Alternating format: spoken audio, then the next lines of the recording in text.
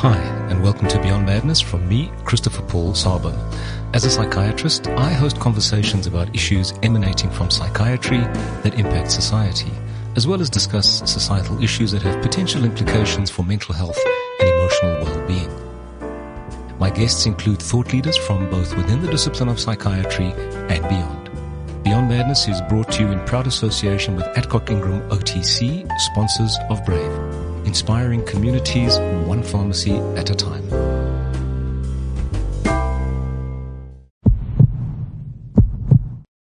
I think that as a parent, one of the more difficult and challenging scenarios would be to discover that your child is being bullied or is a bully. Of course, the stereotypical image of a brute harassing your child remains, but in reality, the phenomenon of bullying extends beyond childhood and certainly beyond the playground. For today's episode, simply entitled Bullying, I'm joined by Dr. Sandra Fernandez and Marion Scher. Now, Sandra is not a stranger to this podcast. She's been a guest before. Sandra is a neuropsychiatrist working at Tara Hospital and affiliated to the Department of Psychiatry at the University of the Witwatersrand here in Johannesburg, where she holds the position of head of the Division of Neuropsychiatry. Sandra has her own story to tell, which we'll get into later. Suffice it to say that I have to credit Sandra with motivating me for this topic, because I can remember you approaching me saying, you've got to do an episode on bullying. So here we are. Marion is an award-winning journalist and author. She's one of South Africa's top freelance journalists, media consultants and trainers. Having worked in all three forms of media, radio, television and print, including online, Marion consults and trains for many of South Africa's leading corporates and government departments, as well as media houses. Successful communication is her passion, and I like this. She says, no passion, no point. I think that's well put. Her last book, published by Bookstorm in 2021, was Surfacing, People Coping with Depression and Mental Illness. And if we had a drum roll, we'd be introducing her new book that's due to come out shortly, and I'm sure she's going to tell us all about that because it relates very much to the topic that we're discussing today. So, Sandra and Marion, welcome. So, Marion, the new book, before we get into the substance of our conversation, tell us about the new book, the title, when it's coming out, what it's all about. Thanks, Chris. Thank you, and thanks for having me today. The new book is going to be called Big Bully, An Epidemic of Unkindness. Right. And it's also published by Brainstorm and should be out the end of April at, as they say, all good bookstores. Yes. So I think that the title itself already begs a couple of questions. This issue of big bully. I mean, if we look at bullying as a phenomenon, there are obviously specific components that comprise bullying. And I think it's very important. I was discussing this with Sandra before the recording in terms of words find their way into the language and are used very frequently and sometimes maybe not with the intent of the actual meaning. So I'm always concerned that where words are all over the place, we start to lose the significance of the meaning. And so that is why it's very important for me to start off just contextualizing what is bullying and to be very clear what it is so that we don't inadvertently diminish the phenomenon because we use the term so loosely. I'm not sure. I mean, that's my impression. Actually, I mean, I can take it back to psychiatry directly. I'm depressed. I don't know what that means anymore. Does it mean you're clinically depressed? Does it mean you've had a bad day? You've had a disappointment? Because we use the term very loosely and very frequently. And so as a clinician, I'm always very specific. What do we mean when we say what we say? So, Marion, you've written the book, and I'm going to come to some of the issues that arise in my mind just from the title. But how would you understand bullying? How would you define it? It's a bit of a difficult one, Chris, as you've just pointed out, because, you know, a kid, for instance, can come home from school and say to its parents, well, I've been bullied. Yes. But, you know, the parent always wants to, of course, you get defensive, but at the same time, what was the bullying? Was it really bullying? Yes. But in the book, I've had to, obviously, I listen to a lot of people, but I've taken various age groups. So from teens up, the book is being sponsored very kindly by Lundbeck. Right. And their specification that I had to start from teens up legally. And teens, of course, were very, very interesting because I think one of the main things, and I've even got a separate section on it, is social media.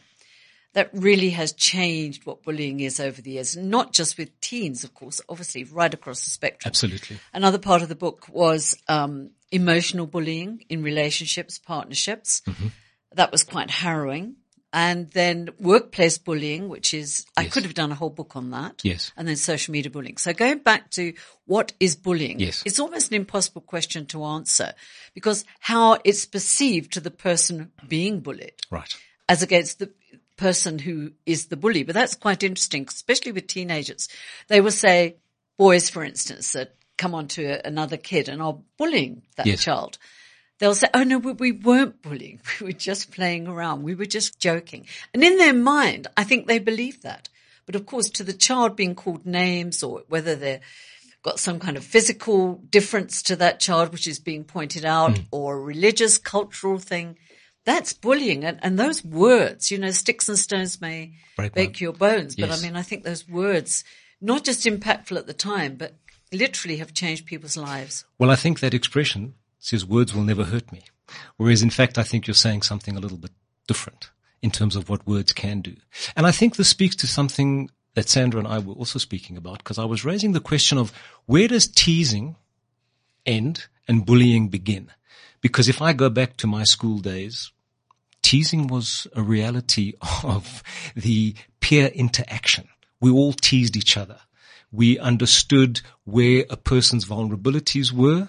And we would all have great delight in pushing that button, seeing them squirm, have a good laugh, and then we'd move on. And they would do the same to us because I think it was the cut and thrust of peer interaction. And I'm not sure that anybody really thought of it as bullying or offensive. It was just a more rough and tumble kind of era where you engaged quite vigorously. And that's how it was. It's not to say there wasn't bullying because there was. And certainly I experienced amongst the boys that kind of physical bullying. Because I think in many people's minds, the sort of stereotypical bullying is still that playground lout who pushes the scrawny person with glasses, I wear glasses, around and delights in it. And I think that that's where when we get into the definition of bullying, I'm thinking about the power differential and the victim and the perpetrator. So there are always two people, sometimes there's more. In that sense, and also the intent, which is to harm actually, and to undermine and to denigrate. So I think there need to be specific components and also the fact that it's repeated. It's never usually just one single event where you push somebody around and that's the end of it. So I think there are various elements that comprise bullying, and obviously you've alluded to cyber. There are different forms that bullying takes nowadays. So, if I'm thinking of what bullying is, I think these components need to be part and parcel of that. Sandra, jump in. I agree very much with Marion, but at the same time, I think we've become much more aware, society as a whole, of the consequences that happen as a result of ongoing, pervasive patterns of trying to humiliate, socially isolate, others, to, use emotional type of bullying. Yes. And it does boil down to what you raise, that there has to be sort of a differential power between two parties. And that power difference could be on the basis of various things, such as maybe your height, your education, your gender, your race, your socioeconomic status. With the fact that you wear glasses, you don't wear glasses. All these kinds of issues can actually have a significant impact on people's lives. And in particularly, I think the issue is that bullying per se can definitely have quite severe long-term effects. No question. Yeah, especially if you've been on the receiving end. Yes. And we just have to bear in mind that because our society has also evolved and we're much more aware of the Bill of Rights and Constitution and what that involves, that bullying, if it is the classical bullying where there's a pervasive pattern resulting in various forms or types of isolation or maybe physical or verbal kind of abuse, etc., that certainly infringes on the rights of the individual. Certainly in terms of respect and dignity. Marion, I'm just coming back to the title of your book. The first two words are big bully. So when you speak about big bully, there I'm getting the sense of size, potentially physical size, but I think maybe it's more than that. So maybe you just want to elaborate, because we've spoken about this power differential, but I think that you used the words in the title. So what was your meaning in that sense? Well, it's very interesting because the person that's designed the cover has designed my last 2 book covers, and they always ask you for a general sort of feel of what you want. And it's a very brilliant woman. And I used the words big bully, and in my head, she came up with something, and I hadn't drawn anything or shown her anything. The cover actually has this image, metaphorical almost image of this big shadow and this little person. But it doesn't have to be by any means a very big person. And as you mentioned, this playground scenario where there's always that one big bully, and sometimes they are big, especially with boys. Exactly. But you said something very interesting. You said when you were at school how, it was brushed over easily. But I think what people don't realize, and Sandra just alluded to it, that it can have lasting, lifelong consequences. So what you will say to someone, that they've point out some physical thing, or that they're not clever, you're not as clever as the rest of us, whatever, how that can impact and change someone's life. The truth of the matter is we might have brushed over it, but I think your point is well taken, because I'm not sure that there were not permanent scars as a consequence. And I can remember particular instances where certain individuals were relentlessly teased and mocked for certain physical characteristics, or just for being whoever they were. And I think at the time you kind of go with the flow because it's your peer group, but there's a side of you that's thinking, I wonder how that person is feeling at the end of the day. But you move on, school ends, and so then you don't see the consequences necessarily as they move through late adolescence into early adulthood and they take their place in society. So I do think that there is potentially an underestimation from those times of what the impact potentially could have been. Look, there are those who are more robust, who can brush it off, and they'll give it straight back to you. And actually, it's those individuals for whom it stops there and then, because they give it straight back. They highlight something about you that is potentially sensitive, and you're like, hold on a sec. I think I'll just leave that one alone. So I think there's something in that in terms of how one responds to the bully. But I think your point is that one can't know for sure from those times that it was all just simply brushed off. And when I think back, as I said, and specifically at high school, actually, because that's where things got really very specific. And I often wonder how certain individuals have actually turned out in their adult life. But I think that I wanted to move to the sort of forms that bullying can take. I mean, there's the kind of in-person, and we've been referring to that, where it's one against the other. So that is more direct, which can be physical or verbal. And then there's the indirect, which is what we're starting to see much more of, which is the social media, where it's all about what's happening out in cyberspace. And so this for me is a different form. And I think in many ways it's a more malignant form. That's my impression. So Sandra, Marion, comments? Yes, I think that in particular in the school setting, that quite often the more subtle forms of bullying, such as the social exclusion, maybe the looks that people get constantly, in particular, but not exclusively, in girls, the setting of girls, but not just girls. I don't want to just say that girls are a problem. No. But it's quite common within the peer group of adolescent girls. And I think what makes it worse is the whole social media factor that then comes in, because that just expands the problem and allows sort of gossip mongering and, spreading false rumors, and which is something that bullies we see nowadays taking place. And I think quite often this form of bullying, which is much more subtle, much more covert, that schools struggle with, and that teachers are also not trained to recognize it in many instances, and to be able to actually handle it and to have a proactive way of managing the situation between both the victim and the bully as well. So it's a big problem. So I think one of the issues, before Marion jumps in, is that a lot of that kind of bullying takes place out of the school environment. And so the question is, what is the jurisdiction of the teacher? It might involve two scholars, pupils, learners, however one wants to label kids at school these days. But it's taking place outside of the school. It's not taking place in the playground, for example, or in the classroom where one can actually intervene directly. This is something that's happening in the social sphere. Marion?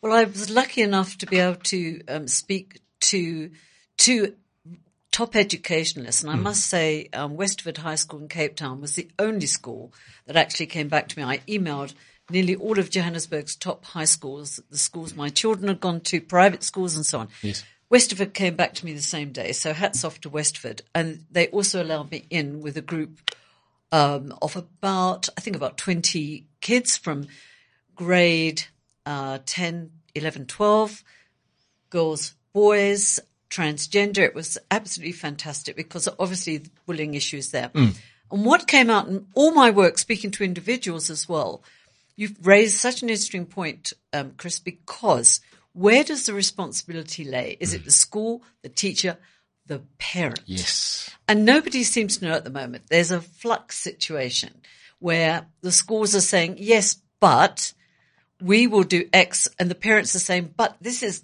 even if it's out of school, think about it though. It's within those pupils. Yes. It's those kids. And they can be massively cruel, but it can be, you mentioned the word subtle. I think what's interesting, to give you a typical example where social media comes in, there's a party on a Saturday night. Yeah. And they're posting about it, especially girls. They're posting about showing pictures of what they did at this party. And one girl or two girls aren't invited, didn't even know about the party. Obviously, they were excluded. That's bullying in another form. And that's social media. The other thing that horrified me, and this goes to 11 and 12-year-olds, is that girls going out with a boy at 11 and 12, they have a boyfriend. They send the boyfriend nude photos, completely nude. They then, surprise, break up this relationship. But the boy then, goes online with those photos. That is horrendous. And that can impact that girl's life forever and ever and ever. I mean, it's absolutely, it's massive. And that was really scary for me. It's remarkable, the cruelty, because I think that's the other part of your book's title, The Epidemic of Unkindness, which I think is very important, because I think that we seem not to be living in a particularly kind world at this point. So when you spoke about the epidemic of unkindness, I think it really captures something about this phenomenon of bullying. Would you care to elaborate a little bit more on that? Well, as I said, the book isn't just about school kids. Yeah. We went into emotional bullying, and that's also horrific because, a couple is married, and when you get married, you think it's going to be forever and things go wrong. And what was fascinating for me, because I interviewed a couple of people I actually know, I had no idea that there was anything wrong in their marriages, because on the surface it looks all peachy. And again, that kind of bullying within a relationship, and I'm not just saying it's men on women. I mean, it can be reversed, but it's mostly, it is mostly male bullying. And often the woman is in a situation where, not that they don't want to get out of this relationship, but they have children and it's so hard. So they have to endure years and years of this bullying. And again, some of it can be really, it's soul destroying is the only word. And then in the workplace bullying is very interesting, because you can have a situation like this. Someone's working on a project. They've worked really hard on this project. They get called to a meeting, but by the time they've walked into that meeting, the bosses and other people have already made decisions on what they had come up with. In other words, negating them from the whole thing. You didn't have any, impact here. The person comes into the meeting and everything's been decided, and they are feeling, obviously, that's bullying. They're feeling totally deflated. I had many instances of that, and their bosses putting them down in the workplace, doing subtle things that made going into that workplace every day incredibly uncomfortable. It just strikes me that the phenomenon is very pervasive, and it speaks to what I started out by saying. I'm kind of concerned because there's a lot of behavior which we wouldn't necessarily categorize as bullying. We would just say, well, these people are disrespectful. But there again, respect is an element of bullying or disrespect for the other person. So we would say they're disrespectful, they're insensitive. So all of these kind of descriptors to look at the behavior or what has taken place. But you're saying, well, potentially this or maybe not potentially, you're saying, well, this does actually fall within the ambit of bullying, which kind of suggests to me that anything that might be negatively experienced could potentially be as a consequence of bullying. Because I'm just saying one maybe needs to be a little bit careful in that sense. Yes, but if it's continual, yes. I hear what you're saying, and I think if it's a one-off, that's one thing. Right. But I think when it's a continual onslaught of the same kind of thing. For instance, one young woman who I've known for a while, she's a journalist in Cape Town, and she's a young coloured woman, and, you know, she was thrilled to get her first job at a major magazine. Right. And funny enough, I'd worked for the same editor as a freelancer in that magazine, and I never had a problem. She went to work there, and she was so excited, and very quickly she realised that her job, she'd been employed as a junior writer, but she was just empty the rubbish bin type of writer, you know, and it wasn't just, oh, well, I'm working my way up through this job. It was very clear that this woman was saying, well, when I think you're ready, you know, I'll give you a real piece to do. She was given small little pieces to do, but it wasn't even done in a way that was, well, don't worry, you know, you're doing this and we're going to give you more. It never happened. Right. She was denigrated at every turn. So that's definitely bullying. Well, I think that coming back to some of the elements that I mentioned earlier, so the issue of repeated, and I think the issue of intent. So I think these are very important components. Never mind the power differential, because even in the situation you've just described now, there is a power differential. Yep. There's somebody who's the boss, there's somebody who's the underling. And so one would have anticipated that in that kind of situation, there would have been a more developmental approach.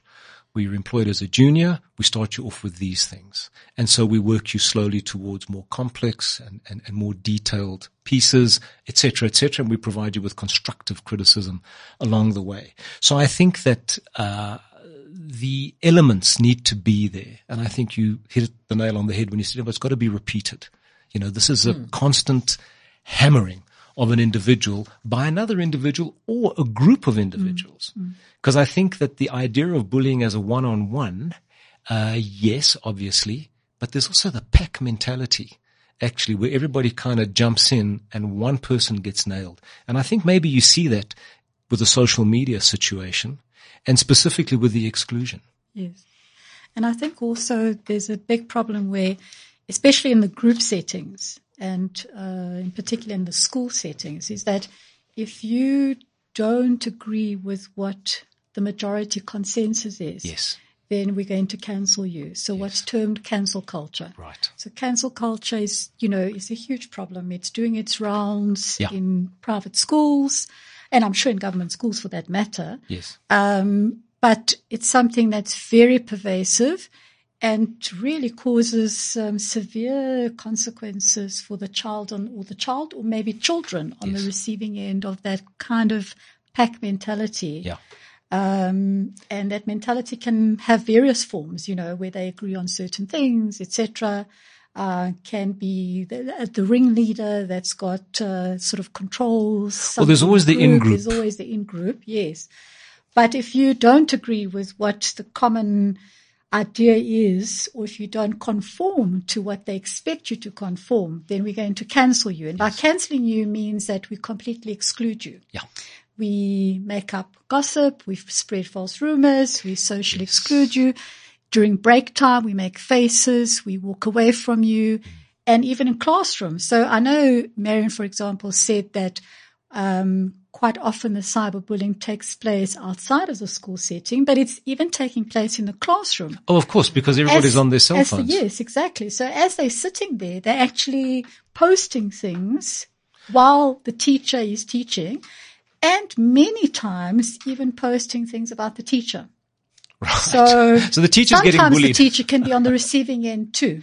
Right. And, you know, although we tend to think that perhaps the adult, the teacher, might be the one that could potentially be the bullying in a specific setting within the classroom, But I think that's something that we're seeing that's not true. It can definitely be different. It can be vice versa.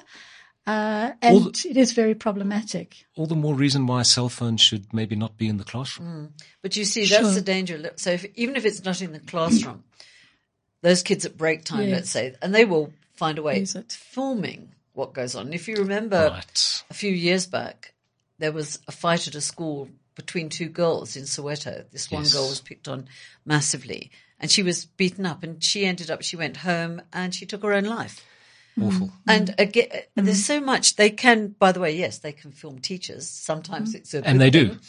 Do. Yes, and anyone. So that's another element to the whole school issue. Well, should cell phones be allowed into the school? Well, this is a massive debate. But I must come in here, and I think it depends on the school as well. Not so much whether phones should be allowed. Yeah. And I'm thinking, for instance, of, again, Westerford with this transgender issue, for instance, that they had gone to their scholars and said, listen, this is what it is. They had expert people come in and speak, not just that about, being gay, what being gay means and so on. And trying to gain acceptance, from these kids that they understand what it is and not to mock it. And again, bringing kindness into the school.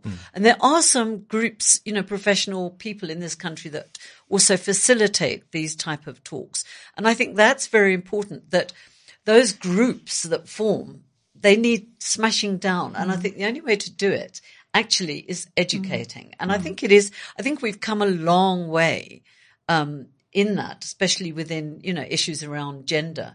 But of course, there's still a massive way to go. But schools that embrace it and allow a child, for instance, to come in the clothes that they feel comfortable in and call themselves what they like, that's huge. Yeah. And that's always going to be an issue. We haven't mentioned the word gay, but gay bashing. I mean, whether you're at school, within a relationship, or at home. And what I found interesting was one of the kids, it was actually a black kid that spoke to me, and he said, he's found when he's been racially abused and bullied, that he said, I looked at it and I thought to myself, I looked at this boy and he said, I pictured what his home life was like and what his parents had put in his head. And I realized that he's talking, but the words coming out of his mouth are from his parents, not from him. Well, I do think that when we start to maybe discuss what prompts bullying and where it emanates from, I think we will go back to the family and we'll go back to the home situation to maybe look at that. But something you said earlier, Sandra, about being different. I think that one of the important issues that we seem to want to inculcate in our children is to be authentic, to be yourself. And yet if you are authentic and you happen to be different, that then becomes a criterion for exclusion, which is actually problematic. So I think that this whole idea of authenticity as being a path towards improved functioning and self-esteem is maybe in conflict with this idea that, you're different. And because you're different, you sit on the outside and you might be subject to victimization in some way. So again, it's about how we strike that balance and about how we empower individuals to be their authentic selves. And I think it's got a lot to do with self-esteem, and I think it's got a lot to do with family, the culture of the family, the ethos of the family, the value systems, and where that child emerges from, both in terms of how they deal with this kind of situation and to what extent they might be perpetrators. So I think that these are things that obviously one needs to look at. And sometimes striking that balance is exactly what's important, because it can also go the other extreme, where you're trying to present a particular authentic aspect, could be of yourself or maybe an ideology or something in particular, and then it's taken activism to an extreme form. Yes.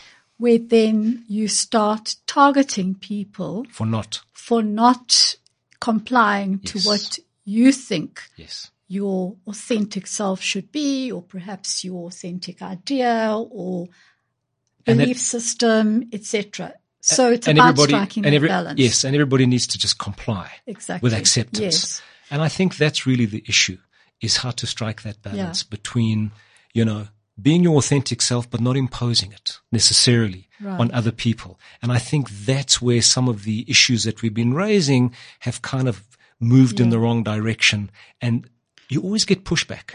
And we don't get a rational discussion in the center to say, okay, here's an issue. How are we going to resolve it? But it's about respecting other people's ideas. Yes, respect is very important. So you might not like what I believe in, but I have a right to be able to express them, provided, of course, there's respect on my end towards you. Correct. And that there's nothing overtly offensive and all those issues taken into consideration. But it's that respect. And I think what's difficulty in particular in the school setting is that schools are struggling to manage a lot of these issues. Because so it was quite interesting that Marion said that all the schools did not respond to her. Yes. They haven't got issues. But they would have huge issues. You'd have to engage. I can say with colleagues that I've, heard information, etc., that the schools are having a terrible time in managing these cancel culture issues, issues around gender, issues around race in particular, going both ways. Yes. And so the schools are really, some of them not wanting to take any form of responsibility. And I think the ones that have the least problems are exactly what you said, the schools that are being proactive and actually are educating, are making learners feel included in the process of trying to understand different viewpoints and ideas and what these different issues are. And those that are too scared to deal with it are the ones that are then really being hit quite hard with some of these issues. But I think the word you used is very important, understand. Because I think that everybody must be entitled to their view, which has to be brought to the table, whether you find it offensive or not. It's not a question of lecturing. You will, you must, it is. And I think that's where sometimes you get the kind of pushback where it's a laid down doctrine, as opposed to, listen, here's a situation. What do you think? What do you think? What do you think? Oh, I don't like that. That's okay. That's not okay. But we work towards some kind of principled consensus of, okay, how do we accommodate as best we can, because there's no perfection. When you've got 100 different points of view, you can't accommodate all of them. Somewhere along the line. Adolescent brain.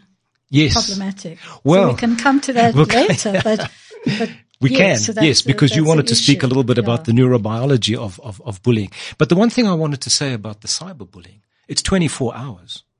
Before it was just like you get to school, that's when it hits the fan.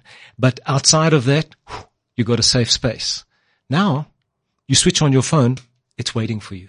Absolutely. It's there. In what prompted me to do this book came out of my previous book, Surfacing. Yes. So that was 11 different stories from 11 different people, right, from bipolar to ordinary depression, severe depression, etc.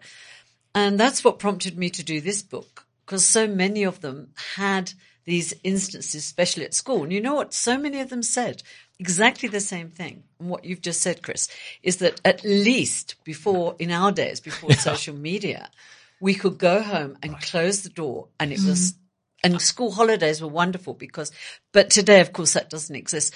Something else I just want to touch on that you touched on is with a bully. You asked me at the beginning, what is a bully? And what I found as well was that bully, whether the parent had said, and we all know this story, come on, especially with boys, stand up for yourself. If he hits you, hit him back. Right. And that again. So, and again, what came out of it was that bullies very often came from backgrounds where they had been bullied themselves. Correct. They come from that bully culture. And to them, there's nothing wrong with it. That's normal.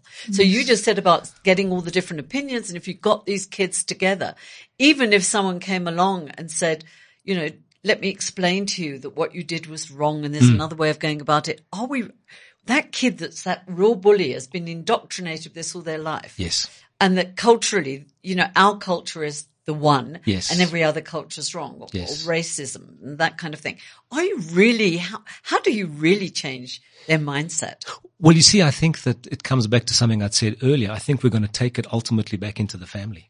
That's where we're going to go, because we're looking for the origins ultimately. Because if we're going to unpick the lock and find the key, That's where I think the answer potentially lies, aside from all the other things that we'll do procedurally and in terms of policy, and maybe we'll discuss some of those things. But I wanted to look at the extent of bullying. I mean, I came across some data very recently. This is a 2018 paper looking at grade 9s across the country. It was a national survey, and they were talking about something of the order of 17% of grade 9 scholars, learners, pupils had been exposed to some form of bullying on a weekly basis. That's in a national survey. So that's nearly 1/5 of grade 9ers. So that's second year into high school, which I find a high figure. But then I started looking at some of the other data that was around, and you see very large variations between the rural areas and the urban areas. It seems lower prevalence in the rural areas, higher prevalence in the metropolitan urban areas, and figures as high as 61% in Tshwane, 36% in Durban, and then you go into rural Eastern Cape and in Mpumalanga looking at 16 and 12% respectively. So there seems to be a differential. So it's very difficult to get a handle on the precise prevalence of what is going on, because I think it's got a lot to do with how do people understand bullying? How are the questions asked? What kind of, methodology is used in the survey? But I think obviously it's a phenomenon and it has to be managed as we find it, irrespective of the different prevalence figures. I think it's a reality. This issue of males and females, again, this particular study, South African study, was saying that actually boys are more bullied than girls. And that boys obviously are more bullied in the direct form, so that's direct, verbal or physical, and the girls more indirect, correct. The social media. 100%. So what, I mean. Yes, 100%. 100%. For girls to physically fight is unusual. Yes. Yeah. And whereas boys will, obviously it's just part of their genetic makeup, I guess. Yes. Girls can be, I went to an all-girl high school. I mean, girls can be absolutely vicious. Absolutely. There's no question I'm about agreeing with you. I'm not saying from personal experience. And in the workplace also. Yeah. I think if you did a poll, you'd probably find more women would rather work for men than women. That's interesting because I've heard that, and I've heard women complain about female-dominated environments. And, maybe that is not politically correct, but that is certainly my understanding in terms of what's been shared. Well, maybe women, they've got to prove themselves in the workplace. It's yeah. not easy in South Africa. So maybe they have that so much tougher stance. I don't know. I mean, I'm just speculating. In terms of statistics, I started off from that point. Yes. And getting local South African statistics is always very difficult in anything. But what was interesting, American statistics of bullying in schools, that was horrendous. Really? They have a whole different, bullying there, as you know, it can end up with somebody coming in the school and shooting everybody. Everyone. Yeah. But their statistics are far higher than here. There's a massive culture. So what do you think it is about their culture? I mean, is that the breakdown? I don't know. Is it that they can go to school in their own clothes with makeup and it's a very social thing? I don't know if we're so different anymore, because if you remember all the media accounts, especially over the last few years, the amount of violence that's taking place in South African schools. No, but I don't think you can compare it. Even in England, sure. The schools, you have to go through metal detectors. Yes. I mean, we're not quite at that level. I hope we never do. We're moving so I think from that perspective, but look, I think the world of social media is at the center today of bullying. Well, one of the things about the schools that I've been reading is that, and I think it makes sense intuitively. If you feel more connected to your school as opposed to alienated, there is lesser chance of bullying taking place. And I think the wearing of school uniforms gives a certain uniformity, using that word, but a certain esprit de corps, a sense of belonging, a sense of identity. And so apparently in those kind of situations where the kids feel a sense of connection and pride in the school, you're probably less likely to get bullying. It's where there is less of a sense of that and more of a sense of alienation that maybe one gets bullying. That's a good point. And I think the issue with school uniform also, I mean, if you don't wear the same clothes, you really do highlight the differences between a lot of the kids in terms of socioeconomic status and fashion sense, call it what you will, which kind of opens you up. So maybe the American system is maybe more inclined towards that kind of peer, because I mean, let's face it, adolescents compare. people compare in general. And I mean, comparison is a real issue, actually, once you start comparing. And so maybe that might explain some of it, although I've not seen any research or specific data in that sense. But I think one of the issues for me is how the victim potentially becomes a perpetrator. I mean, has that been your experience in terms of your writings, Marion, where you've seen kids or people move from being a victim to being a perpetrator? Occasionally in the teen scenario, but it wasn't common. I wouldn't say that's the norm. Right. But yes, it can definitely happen because they feel this has happened to me and I'm going to do the same to someone else simply because I can. Right. But it isn't the norm. And again, this is where I think a culture in a school comes in. Absolutely. And I think you're so right about a pride in their school. That definitely makes a difference. And I think, from my own experience as a mother of now my children are grown up, but going through the school system, I think the head of a school really sets that standard and is massively impactful on the direction that school takes. Oh, I think there's no question. I mean, that kind of leadership is critical, and it's got to be strong, but it's got to be reasonable at the end of the day, and it's got to be consistent. And I think that these are qualities that one needs to look for in terms of that kind of leadership. And there's no question, as they say, things rot from the head. Or the fish rots from the head. So, I think that's exactly right.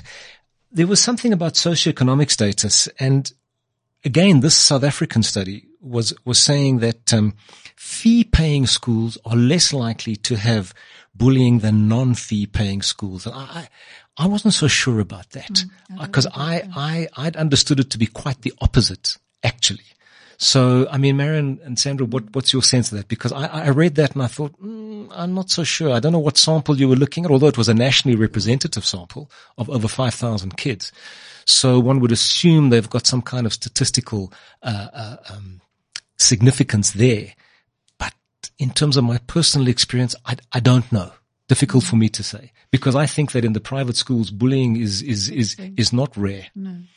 And I think it depends on the definition. What do you mean by fee-paying schools? Because it might depend what the fees are. So I'm not so sure. I haven't seen that study, but I wouldn't agree with it. I think bullying happens across the board. Yes. Whether it's a fee-paying school or a non-fee-paying school. I think we've seen that.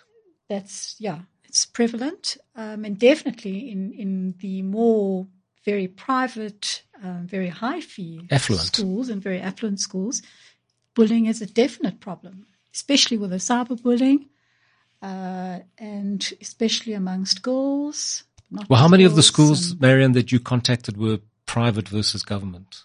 About a third were private that didn't get back to me, including my own kids' schools, which were very affluent schools. Yeah. I can't say that I asked my own kids that they really encountered bullying at their schools. But of course, everyone knows there is bullying. Yeah. Whether it's less or more at non-private, but they're all fee paying at some point at schools. That's really hard. I wouldn't like to. Yeah, I think it's difficult to make a blanket statement and say, well, it's definitely a difference. I think we have to accept that bullying is pervasive. It occurs across socioeconomic I definitely status. feel it's the school and how that particular school, yes, whether it's tiny school, big school, whatever, how they I went to a very small private school in England, and when I think back, there were our 5th and 6th formers at high school, the top years there. We had a lot of bullying, and the school and it was a very small school, but they totally turned a blind eye. Well, of course, that was many years ago. And, other schools get very involved, and I think nothing's changed there. I think the schools, they've worried about their reputation. That's why they don't contact me. And it isn't just for this particular story on bullying. Over the years, I've done stories about drugs in primary schools and so on. And I always know the ones that don't even answer my emails. They got the that problem. Tells you everything. Yeah. And I know that I've contacted schools where I know they've had problems and they won't get back to me. And I think with bullying, they didn't contact me because they don't want their name associated in case, someone said, well, that school has bullying, their reputation. I think reputational damage is significant. It definitely is. But I think I was just thinking about something you said now in terms of 5th formers and 6th formers. I mean, there was a very hierarchical system. I can remember at high school, I went to high school in Durban for 1 year and a bit. And the standard 6s, which would be the grade 8s at a boys only school, we wore shorts and a cap. So you could identify exactly who we were as the newbies. And it was the biggest thing to get long pants in Standard 7. So, there was a very hierarchical system in that sense. I don't know how much, to be honest with you, I don't recall that there was any bullying, to be honest with you. I think everybody kind of looked at the Standard 6s in their short pants and smiled and laughed, but they knew they'd all been there. And they knew that when you took that next step to Standard 7 and you got the longs, so to speak, you were going to be just fine. Look, I know my son's ex-high school. They have done quite a lot they didn't come back to me, but nevertheless, I do know they've done certain things. I know my daughter's school, even when she was there, when they were in matric, they were given the responsibility of looking after a newbie. Right. A new kid coming in, and each girl got a little one to mentor and be there for. And I think that's a very good thing, and that works. Yes, I think that's actually very helpful. To a degree. I want to change tangents, go for a slightly different tangent, the issue of sibling bullying. Because I read a very interesting piece on sibling bullying, and I think it is a very real phenomenon. And American data would say that kids more often report negative experiences from siblings and from their parents, actually. And parents tend to overlook that and dismiss it simply as sibling rivalry. So I'm not sure in your research into the book whether you came across sibling bullying. Yes, I did. One young guy, I felt very sorry for him. He's had quite a messed up life, but that was a big part of it and funny, it wasn't his brother, it was his sister and father ganging up sort of against him. But it had, it was very serious. It's had massive implications in his life and his self-esteem. They were always putting him down, and whatever he did was never good enough for the father, and the sister was just as bad. So, I've seen it myself with other friends as well, especially when it's girls with their sisters. Right. You often find that. I've seen it myself with my own friends. And lasting consequences. Yes, definitely. No different to bullying in any other context. Because I think bullying per se, irrespective of the setting, ultimately has the same kind of impact. So the question is, how do we deal with it? But more specifically, how do we understand the motivation to be a bully? What is the kind of underlying psychology? Are we dealing with people who are fundamentally lacking in self-esteem and need to boost themselves through lording it over somebody who is potentially weaker or less than in their eyes? Is it a former victim who then becomes a perpetrator? Is there that? Or are we dealing with patterns of family behavior which kind of promote that? And that was one of the things that came through in the piece that I was reading on sibling bullying, is that families with more conflict and more harsh parenting, and when I say harsh, I'm not just talking about strict, I'm talking about harsh parenting, seem to promote that kind of ethos or that kind of behavior. So what are your thoughts in terms of where does it come from? What's it all about? So I think it's multifaceted. I don't think there is one answer. I think certainly the psychology behind bullying is very much dependent on the learned behaviors that you take on from your family, especially if they've been in particular quite negative. And at the same time, then being exposed to those incidents puts you at risk. Then your neurobiology changes. Okay, so you wanted to speak about the neurobiology of bullying, I know. And are you saying that the experience of being bullied impacts? It certainly does. Right. So it seems, there are some studies, and although they're not 100% conclusive, right, and some of those studies can be a little bit problematic in how you look at them, and they've got certain limitations. However, there's quite a lot of work that's been done, in particular in the UK at King's College, where they've looked at some of these issues. They've looked at kids that have been bullied, and looked at kids that also have been the perpetrators of bullying. And they've noted that particular areas of the brain actually are enhanced or show heightened activity when they are either exposed to the bullying or when they do the bullying. Right. Different areas for exposed and perpetrate? Some, yes. Right. And sometimes there's a bit of an overlap. Right. In some of them, it's that the one similar area is much more active and heightened in somebody that's actually doing the bullying. Right. as opposed to the one that's being bullied, where that particular area might be more dampened. Okay. And so these neurobiological changes seem to cause changes, structural changes in the brain. Right. And that those changes can have quite lasting effects, especially because, in particular, the adolescent brain is under tremendous amount of stress during adolescence. You know, it's developing, yes. And although there's plasticity, as we know, you know, the brain is sort of pruning, as right. we say. All these synapses are still forming, and certain synapses are being cut away that yes. are not required, etc. And so during this particular time in adolescence, it's a time of stress. It's a time where heightened cortisol levels are often, you know, they're often raised. Yes. And in particular, if you are someone that is being bullied, yes, they've shown that you have much more higher levels of cortisol, right, and much higher levels of different types of inflammatory cortisol markers. Being the stress hormone, too much of which is not yes, a good thing. Which is not good. Yes. So cortisol is good in order for us to be able to adapt to stressful situations. Right. But too much. Yes. But after a stressful situation, you'd expect that level comes down. Right. Back to normal.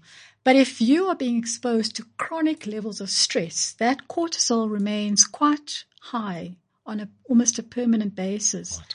And that puts you at risk for various different aspects, such as illnesses in the long term, because right. your immune system becomes impacted right. as a result of this heightened cortisol. You also are much more prone and at risk for developing other medical conditions like obesity, right, and hypertension and various other medical complications. And mental health?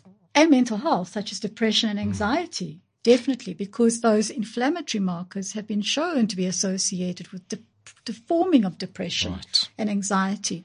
And at different areas of the brain, when they do things like MRI scans, yes, they have shown that there are certain areas in the brain that are impacted by children that have been bullied chronically. Yes. And that bullies also show certain changes. So it's quite interesting. So going back, what is the start of it? Yes. It's difficult to know because yes. it almost seems like there's maybe a familial or parental aspect that's missing. Yeah. But there's also a biology aspect to it. So what I'm understanding is that for whatever reason, certain behaviors impact biologically, which then lead to other consequences. Exactly. Yes. And I think when one studies the biology of any particular condition, you have to be careful in not understanding that, oh, that's the cause. I think that what you're seeing is a consequence potentially of other things, and then you're seeing the perpetuation or you're seeing the consequence yes. of those biological changes. So I think that it's as well to bear in mind that bullying actually has a very specific potential impact neurobiologically, yes. which can then manifest down the line in other consequences. So the question ultimately, as we're coming to the end of our conversation, how do we respond? You know, I mean, is it with confrontation and assertiveness if somebody's pushing you around? Because I do understand that does tend to happen with the bully, that if you stand up to the bully and you stand your ground and you are confident in your ability to do so, that often tends to have a dampening effect because there's no effect. Because I'm showing myself to be actually as powerful as you and I'm rising to that occasion. Do you avoid the situation? Do you just exit, which often happens? I remove my child from the school or I remove myself from that social circle. Or do we start looking at parenting and we get into family and family values? But then that also then speaks to society and societal values. And I think maybe this conversation is taking us to a reappraisal of why is there so much of this and what is going wrong with our society that we're seeing this epidemic of unkindness. And I think that's in the title of your book, but I think that's where I'm coming to in terms of my own thinking. Because we can put policies in place and we can have procedures and we can change the law and we can have various school, what do they call it? There's a very specific, you and I discussed it earlier, Sandra, in terms of what the schools are putting in place. There's actually an educational policy that the schools have put in place Yes, there's legislative. There's a legislative framework. It's the National Safe Schools Framework. It's national. It's the National Safe Schools Framework. So sometimes the host has to fish around for notes, just to put it. Yeah. So, I mean, you can put all these things in place. To what end? Because I think there's something much bigger than that. We're trying to, look in specific situations. How can we manage it? But I think it goes beyond that. And I think it's to families and to society. So I know those are my thoughts. Sandra, Marion? I think from our side, I would say that first and foremost, it's very important to believe the person that's being bullied. Yes. To educate yourself around what's happening, especially as a parent. And I speak as a psychiatrist, as a parent as well, having gone through a similar process of my children being bullied and having to take them out of school as a result of it. And being able to understand how you can follow certain procedures, being able to be very clear in what you want to achieve, in being able to hold people accountable, obviously with respect. And I know you said, do you confront, do you not confront? I don't think there's a right and wrong answer. Yeah. I think it's very much dependent on the situation. And it's also important to not be too confrontational because that then doesn't get you anywhere. So we'd have to have the kindness aspect to it. Yes. But from a particular school setting is to believe your child, go to the school, approach them, making sure that you're very clear on what's happening, that you're documenting everything, and that you hold people accountable. And first and foremost, making sure that your child is always safe. Yes. Because if safety is not being protected, if their integrity under the constitutional rights is not being protected, then I think one has to, do something much more drastic. But obviously restorative justice is something that's very important in these kinds of issues. Well, I suppose that's the National Safe Schools Framework is where they're going with that. And I think you're also speaking to the parent-teacher relationship, which is very important, and parental involvement in the lives of their kids, not just at home, but in the school, without wanting to take control, but being connected. So look, we're coming to the end of our time. Sandra and Marion. Marion, unless you've got a final word that you want to add. I just want to say one quick thing. Yes. As you said about the title, An Epidemic of Unkindness. Whenever I write a book, it's for one reason. It's to start conversation. Yes. And that's what this is about. Well, I think so. And I don't know that we've covered every single aspect. We've only got so much time and there's so much more we could have drilled into. So I want to thank you for taking the time to share professionally and personally. And just a few closing comments. I normally close out with a quote, which I'm going to embed in my closing comments. So for me, bullying is a reality. And I suspect that to a greater or lesser extent, it will always exist. For me, the question is not so much how we eliminate it, as desirable as that would be, but how we contend with it. And that would seem to be quite nuanced and multifactorial based on our conversation. However, I came across content related to bullying in Gabor Mate's latest book. I've been reading his book, The Myth of Normal. And he makes an observation, and I'm going to quote, "Today's children are subjected to more parental separation and more peer interaction than ever before." And I think that's a very important observation. And I think possibly one of the keys that unpicks the lock, I've used that analogy earlier, with regard to childhood and adolescent bullying is contained in that statement. The parent-child relationship, remembering children and adolescents do become adults and they take their experiences with them, and so it goes. This has been Beyond Madness in proud association with Adcock Ingram OTC, sponsors of Brave, inspiring communities one pharmacy at a time. Remember, there is no health without mental health, and until next time, take care.